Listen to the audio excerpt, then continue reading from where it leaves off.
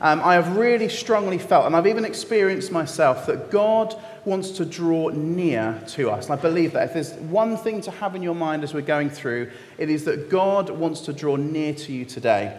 As most of you know, I'm a father to 3 daughters, and I hate mess, right? I don't like to be unclean. I don't like mess. And I particularly hate it when my kids have eaten dinner and they're covered in tomato sauce and grease, and then they want to touch me or hug me. I am literally like, no, go and wash, go and clean up, then you can have a hug. And actually, whilst that hopefully doesn't cause some sort of complex in my children as they grow older, God as a father is nothing like that. Actually, with all of our mess, with all of our problems, no matter what is going on in our lives, he embraces us and draws us in. And it's not that we need to get cleaned up first, that with all of our mess, with all of our muck, he draws us in. So I want you to know and be expectant that Jesus wants to draw near to you this morning. If you've got your Bibles, we're going to read from John chapter 12 and verses 12 through to 26.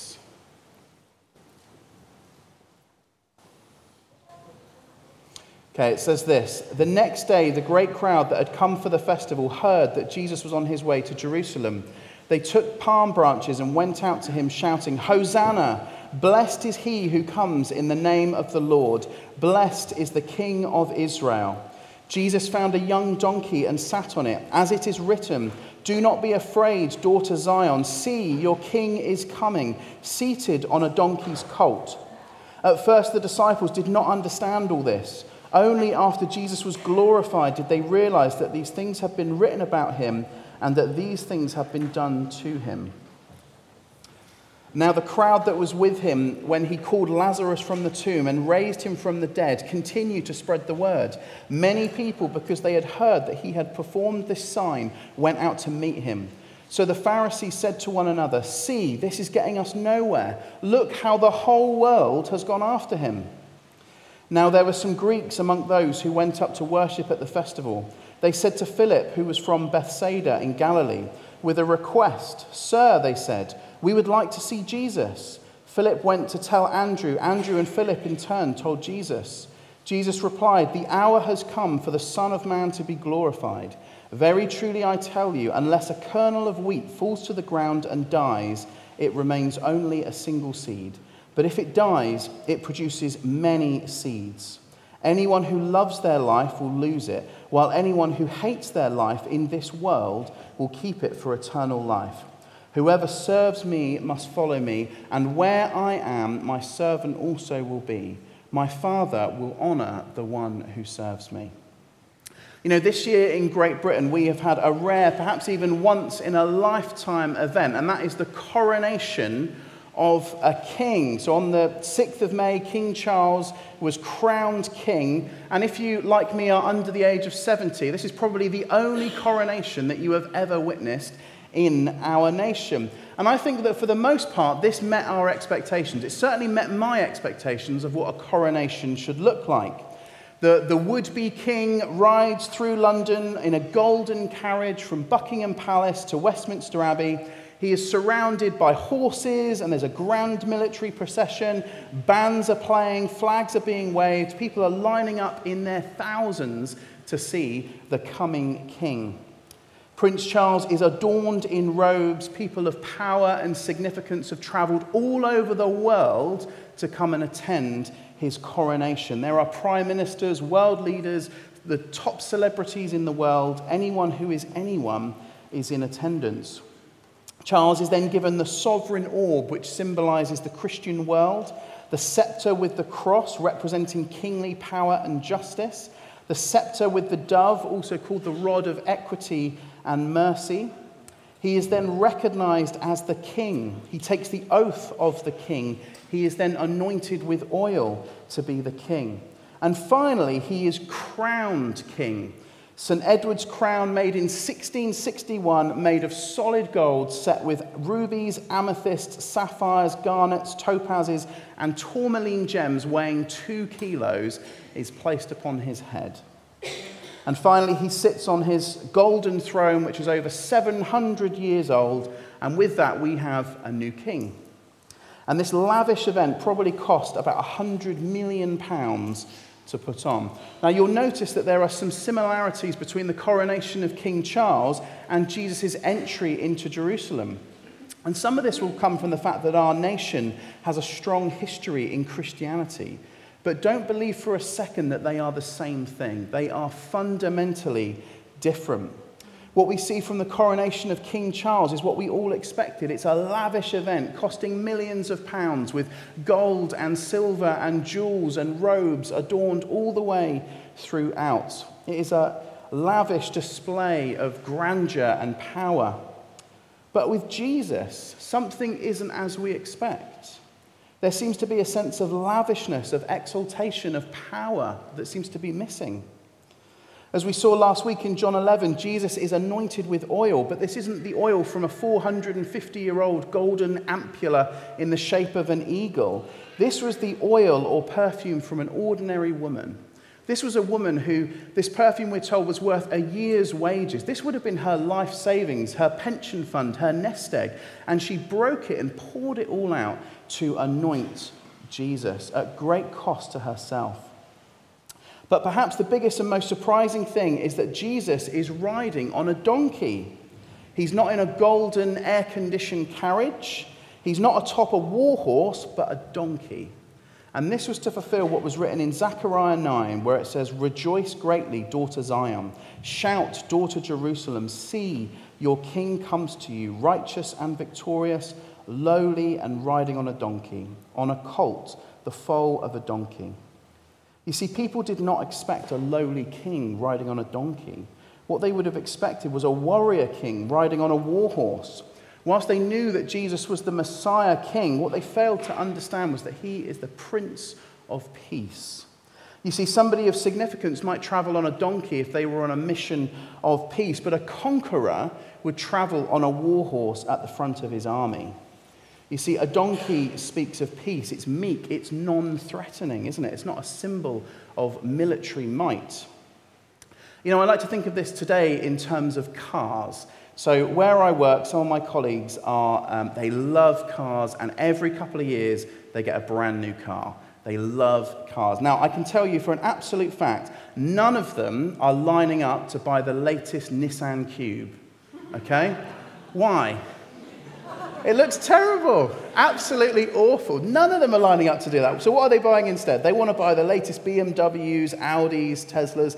And of course, I'm sure that it's because they are nice cars, they're comfortable, they're fun to drive, they're fast. But it is also about the status that comes with these cars. It is a status of success, of wealth, maybe even one of power. And I can tell you how I absolutely know that status is important when people are buying these cars. More than once, I've had many conversations with many people who absolutely insist they have to wait until they get the new license plate number to get the car. Right? Exactly the same car, but it's got to have the new 73 plate on it. And why? Because it's about status. It symbolizes that you have the latest and greatest and best.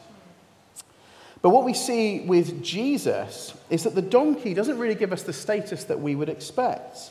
There's a humility and a gentleness and a peace that's being displayed here.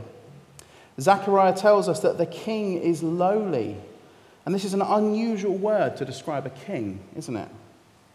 In his book, Gentle and Lowly, Dane Ortland says this. He says, the meaning of the word lowly overlaps with that of gentle, together communicating a single reality about Jesus' heart. This specific word lowly is generally translated humble in the New Testament, such as in James 4:6, God opposes the proud but gives grace to the humble. But typically throughout the New Testament, this Greek word refers not to humility as a virtue, but to humility in the sense of destitution or being thrust downward by life's circumstances, which is also how the Greek word is generally used throughout the Greek versions of the Old Testament, especially in the Psalms. In Mary's song While Pregnant with Jesus, for example, this word is used to speak of the way God exalts those who are of humble estate. Paul uses the word when he tells us not to be haughty, but associate with the lowly, referring to the socially unimpressive, those who are not the life of the party, but rather cause the host to cringe when they show up. The point in saying that Jesus is lowly is that he is accessible. For all his resplendent glory and dazzling holiness, his supreme uniqueness and otherness, no one in human history has ever been more approachable than Jesus. You see, the fact that we have a lowly king is incredibly good news for us. Jesus, the King of Kings, welcomes you. And not just that he welcomes you with all of your faults, all of your failures, all of your shortcomings, all of your personal baggages, all of your regrets. He still, despite all of those things, wants to draw near to you. Dane Ortland goes on to say, when referring to Jesus, he says, "This is the one whose deepest heart is more than anything else gentle and lowly. This high and holy Christ does not cringe at reaching out and touching dirty sinners and numbed sufferers. Such embrace is precisely what he loves to do. He cannot bear to hold back. We naturally think of Jesus touching us like a little boy reaching out and touching a slug for the first time, face screwed up, cautiously extending an arm, giving a yelp of disgust upon contact and instantly withdrawing. We picture the risen Christ approaching us with severe and sour disposition. But this is why we need a Bible. Our natural intuition can only give us a God like this. The God revealed in Scripture deconstructs our intuitive predilections and startles us with one whose infinitude of perfections is matched by his infinitude of gentleness. Indeed, his perfections include his perfect gentleness. It is who he is. It is his very heart. Jesus himself said so. So my question is, how do you feel this morning in relation to Jesus today? How do you feel? How has your week been? Have you had a good week? Have you gotten it right? You've generally come relatively cheerful today. Or maybe have you had a difficult week? You know that you haven't gotten it right. You've made mistakes. Maybe you've compromised, or it's been a tough time. Maybe you think, man, I haven't really read my Bible. I haven't prayed as much. I haven't really lived up to the expectation. Maybe you have really gotten it wrong. And it's not that you've got it wrong, but maybe you have just totally messed up big time. Like you think, man, I've made a big mistake this week. How could God accept me and love me knowing what I have done? Maybe that's you today. Or maybe you are really suffering, maybe through no fault of your own, or maybe it's a bit of sin that causes suffering. Maybe it's a little bit of both. Maybe you're here and you are broken, you are weighed down, your body is in pain. Maybe your physical health is failing you. Maybe it's your mental health today is not good. You just feel overwhelmed with stress and anxiety. Know that Jesus cares for you and is eager to draw near to you in any of these situations. And just to share personal testimony of where even this week God has done this with me. So I have, and I'm not just over-exaggerating this as a preaching illustration. You can speak to Nathaniel, who's had hours of messages from me this week demanding prayer. But I have probably had the most stressful few weeks I've ever had at work. Like I've had phone calls first thing in the morning. I've had phone calls last thing at night. I've been on calls for hours at a time. And it's been crazy, crazy stressful. Like so stressful. Like there's been multiple times I've said to myself, I don't know if I can carry on with this. And this is one of many examples where God has lovingly broken in. So Thursday morning, I was driving to work, and I was just there driving, and I was thinking, I am so tempted to turn my car around and go to the doctors and get signed off for stress. I just don't think I can cope.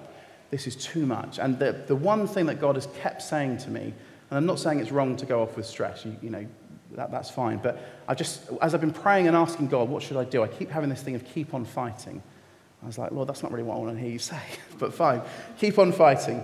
And so I was driving, and I was literally on a knife edge, and I thought, man, I don't know if I can cope. And I literally cried out in my absolute weakness, Lord, help me. Help me. What do I do? What do I do? Help me. And in that moment, I powerfully felt God's Spirit come upon me. I was reminded of who I am in Christ, which is a child of God, and that no matter what is going on in my workplace or anything else, it is literally a grain of sand compared to eternity. It's nothing. Who I am in Christ doesn't change. My status before Jesus doesn't change. The fact that my Savior wants to draw near to me does not change. And literally, what was so amazing about that is I literally felt suddenly empowered. I was in the car, and the second that I stopped the car and I prayed, I got a phone call. And I literally was prepared to deal with that phone call because God had met me in my absolute weakness when I needed him. And so no matter who you are today, God is desperate to meet with you. Okay, so despite all of this, despite all yours and my shortcomings and failures, Jesus stands with open arms, wanting to embrace us and draw us into a deeper revelation and experience of his love. This is why Jesus being a lowly king is such good news. It means that he came down, he lowered himself because he wants to be close to you. We additionally see from our passage today that Jesus is riding on a donkey and he is accepting the adoration. As he's riding on a donkey, he's accepting the adoration of the crowd, and he is acknowledging that he is the king, that he is the Messiah. And what was it that the king was expected to do? Well, he was expected to save his people. You see, the people wanted salvation. They were shouting, "Hosanna," which means give salvation now. You see, the people were crying out to Jesus to save them. The people also cried out, "Blessed is the King of Israel." And what's amazing here is that the people recognize Jesus is the Messiah. He is the promised Savior who was to come and rescue God's people. So they cry out to Jesus, "Give us salvation now. Rescue us." But it's unlikely that they fully understood what they were declaring or what they were asking for. You see, the people were occupied by the Romans. They were under Roman rule. And this isn't the first time that God's people have been oppressed or under the rule of a foreign nation. And so their minds would have been on rescue. Historically, when God has saved his people, he's done so by freeing them from the oppression and slavery to a foreign nation. The salvation that was brought was one of freedom from political oppression. And so it's logical to assume that they were looking to be saved from the Roman Empire.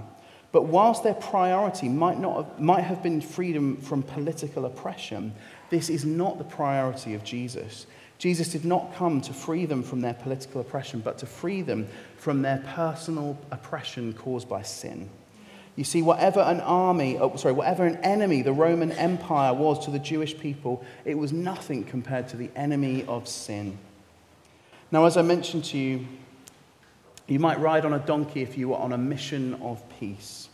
But it says this in Isaiah 53, it says, "Surely he took up our pain and bore our suffering, yet we considered him punished by God, stricken by him and afflicted.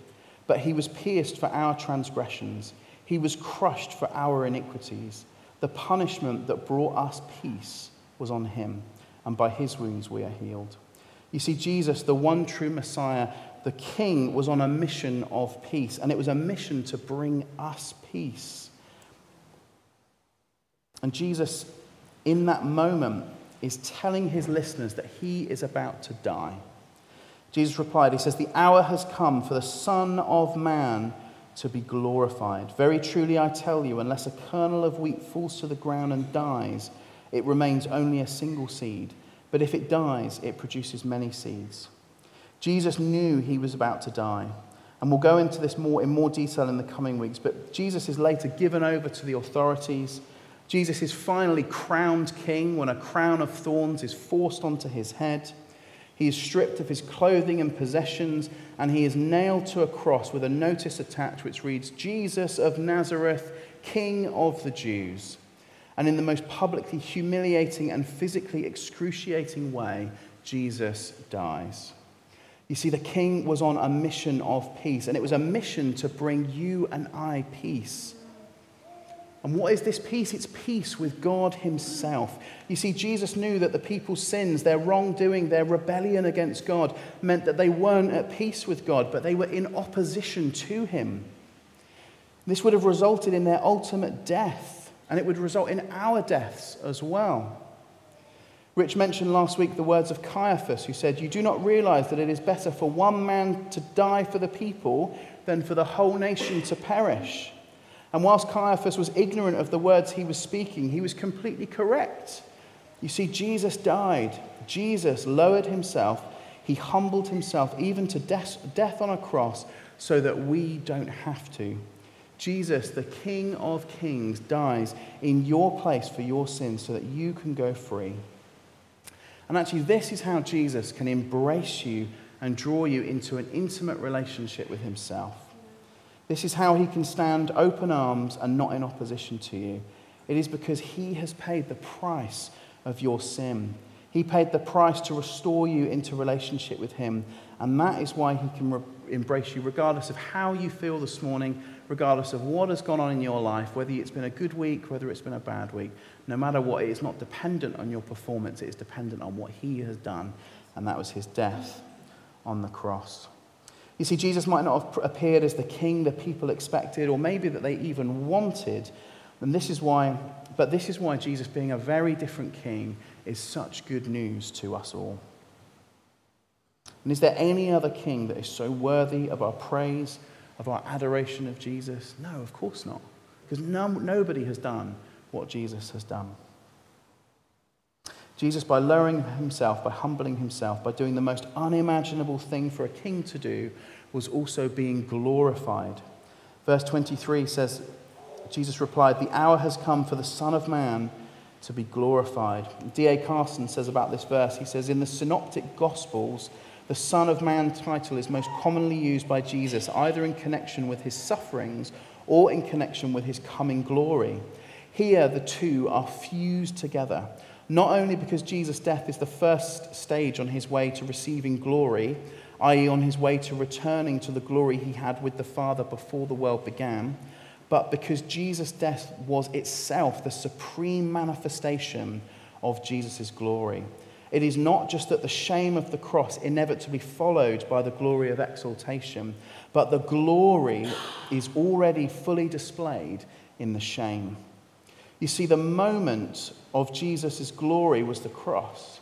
It's why we sing and why we praise him. It's why we give our lives to follow him, because he is worthy. No one has done nobody could do what Jesus has done, and nobody else has even tried. Jesus gives you a new identity, and he saves us and he rescues us. In that moment on the cross, Jesus became the king that we all needed. And now Jesus turns the tables. He flips the question back to us. And we read in verses 25 and 26, it says, "Anyone who loves their life will lose it, while anyone who hates their life in this world will keep it for eternal life. Whoever serves me must follow me, and where I am, my servant also will be. My Father will honor the one who serves me." Now you might be thinking, well, you have me up until here. Like this, Jesus sounds like a pretty good guy. This sounds like some good news. It's going to benefit my life. But you're telling me that he now wants me to hate my life. I'm not too sure about that. Well, bear with me here, and let's unpack what it is that Jesus is trying to communicate. You see, Jesus is talking about loving and hating our life in this world. We live in a world where we are now more than ever, life revolves around self, doesn't it? Life revolves around us. We live in a world where psychologists are saying that we are more selfish and more narcissistic than ever before. And there's these constant phrases, isn't there, on social media, live your best life, do what makes you happy, love yourself. And this is because we are an individualistic society, meaning that we are not seeking the welfare of our community or others, but we're speaking specifically the welfare of ourselves. But we live in a world where we are the king, over our own lives. And what I mean by this is that we are ruled by our own choices, our own decisions, and we make the choices that we believe are in our own best interest, don't we? And why wouldn't you? You're probably thinking, well, so what? Of course I'm going to make the decisions that are in my own best interest. But I want to say with you that actually I agree with you here. You should be making the decisions that are in your own best interest. But let me tell you, it's not you. You are not what is best for your life. Sam Storm says this. He says, "To hate your soul or your life in this world, therefore, means forsaking selfish preoccupation with your own earthly welfare and fame and redirecting all of your energy to the fame and praise of Jesus. It means you renounce those petty personal ambitions that are designed only to draw attention to yourself and use whatever possession or power or popularity or success you achieve for the glory and praise of Jesus. By hating your soul or by hating your life, you are in fact loving it. The greatest act of genuine self-love is self-hatred. See, can you really be trusted to even do what is in your own best interest? I know that I can't. I cannot even live up to my own expectations of myself. So why would I think that I am the best person to be king over my life? And this is the point that Jesus is trying to make. He is saying that you need to reject your worldly life, you being on the throne of your life, because it is not what is in your best interest. You need to hate it. You need to put it to death in order that you might receive it. Jesus is saying if you want to find everything that you have been looking for, everything that is really missing from your life, if you want to find true life, then you need to die. You need to die to your old life. And how do you do this? How do you die to your own life? Well, it is about making Jesus king over your life. You might remember after King Charles was crowned king, we were asked to swear allegiance to our new king, weren't we? I know that was a particularly controversial thing in the church. That was talked about quite a lot. But we were asked to swear to be faithful and bear allegiance to His Majesty the King. Now, I know that a lot of us didn't do this, or if we did do this, it was probably a slightly empty sentiment. I can't imagine that too many of us agreed to give our lives in full service and full obedience to King Charles. But this is exactly what Jesus is asking of you. He is telling you to make him the king over your life, to get off the throne of your life and allow Jesus to reign. Practically, what this looks like will be declaring your allegiance to Jesus. It might mean praying and saying, Jesus, I recognize and acknowledge today, and I make you the king over my life. Not my will be done, but yours be done. It will mean living differently, focusing on what Jesus would have you do. It will mean serving him, being obedient to the call of a disciple of Christ. It will mean giving up things. There will be cost and sacrifice. But let me be clear, the truth of it is that you're giving up what in the grand scheme of eternity is very little in order to obtain everything. And I'm not trying to belittle or trivialize what it might mean for you to follow Jesus, but what I'm saying is that the cost does not even come into comparison with the reward. By what do you receive by allowing Jesus to be king over your life? There are so many things, but I just thought I'd list a few. Forgiveness of sin. You receive grace from God. You receive love and acceptance. You are embraced in a way that nobody else can embrace you. You are loved in a way that nobody else can love you. You are never alone. You will never be rejected or forsaken. You receive a new identity as a child of God. You receive eternal life. And as this passage tells us, you receive honor from God. So let me summarize and let me help us as we respond. Jesus being a lowly king is good news for us this morning. It means no matter our circumstances, no matter our state of life this morning, Jesus wants to draw us near. And there is nobody more approachable than Jesus. Jesus made a way for you and I to have true peace by dying on the cross in our place for our sins, so that no barrier would remain between us and God.